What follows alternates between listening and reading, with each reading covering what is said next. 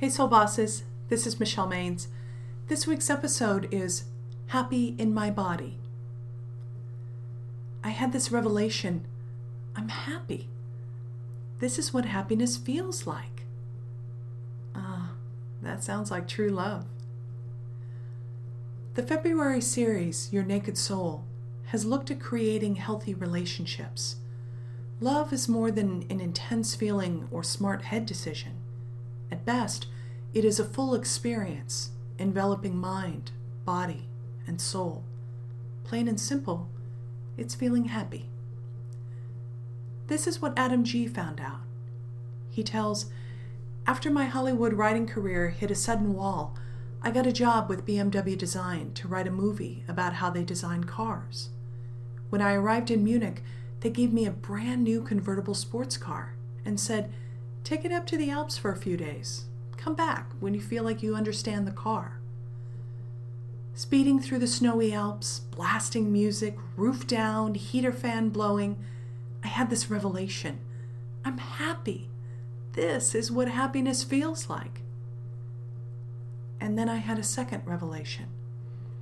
If my wife were here, she'd tell me to slow down, turn down the music, put up the roof, and she'd be complaining about smelling cigarette smoke from passing cars.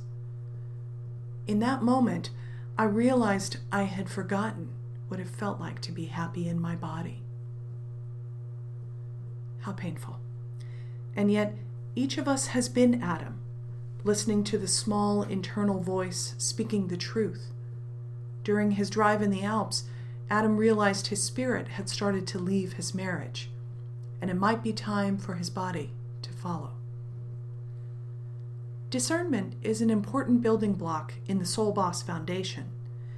Exercising sensitive judgment means you're aware of what works, whether you're casually interacting with the office receptionist or having a deep conversation with your beloved. Knowing when you're happy in your body is a form of discernment. It's taken a lot of shapes in this series. In Blocking the One, we met people frustrated with online dating. No matter how many services they used, the perfect match seemed elusive. Once they opened themselves to new possibilities outside their app filters, flawed but meaningful relationships began to take place.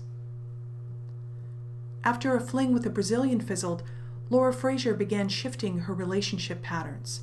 The irresistible but self-involved men in her past slowly began to lose their appeal. Once she decided to be the Brazilian, she found someone who loved her true self. The couple in Do Something didn't appreciate how their individual choices were gradually derailing their marriage. By contrast, Iman tenderly remembered David Bowie's quiet demonstrations of love. She wisely understood that their long marriage was built on his gentle, persistent actions, not wealth or fame. During his recent trip to Mexico, Pope Francis said, "Mercy encourages us to look to the present and to trust what is healthy and good beating in every heart."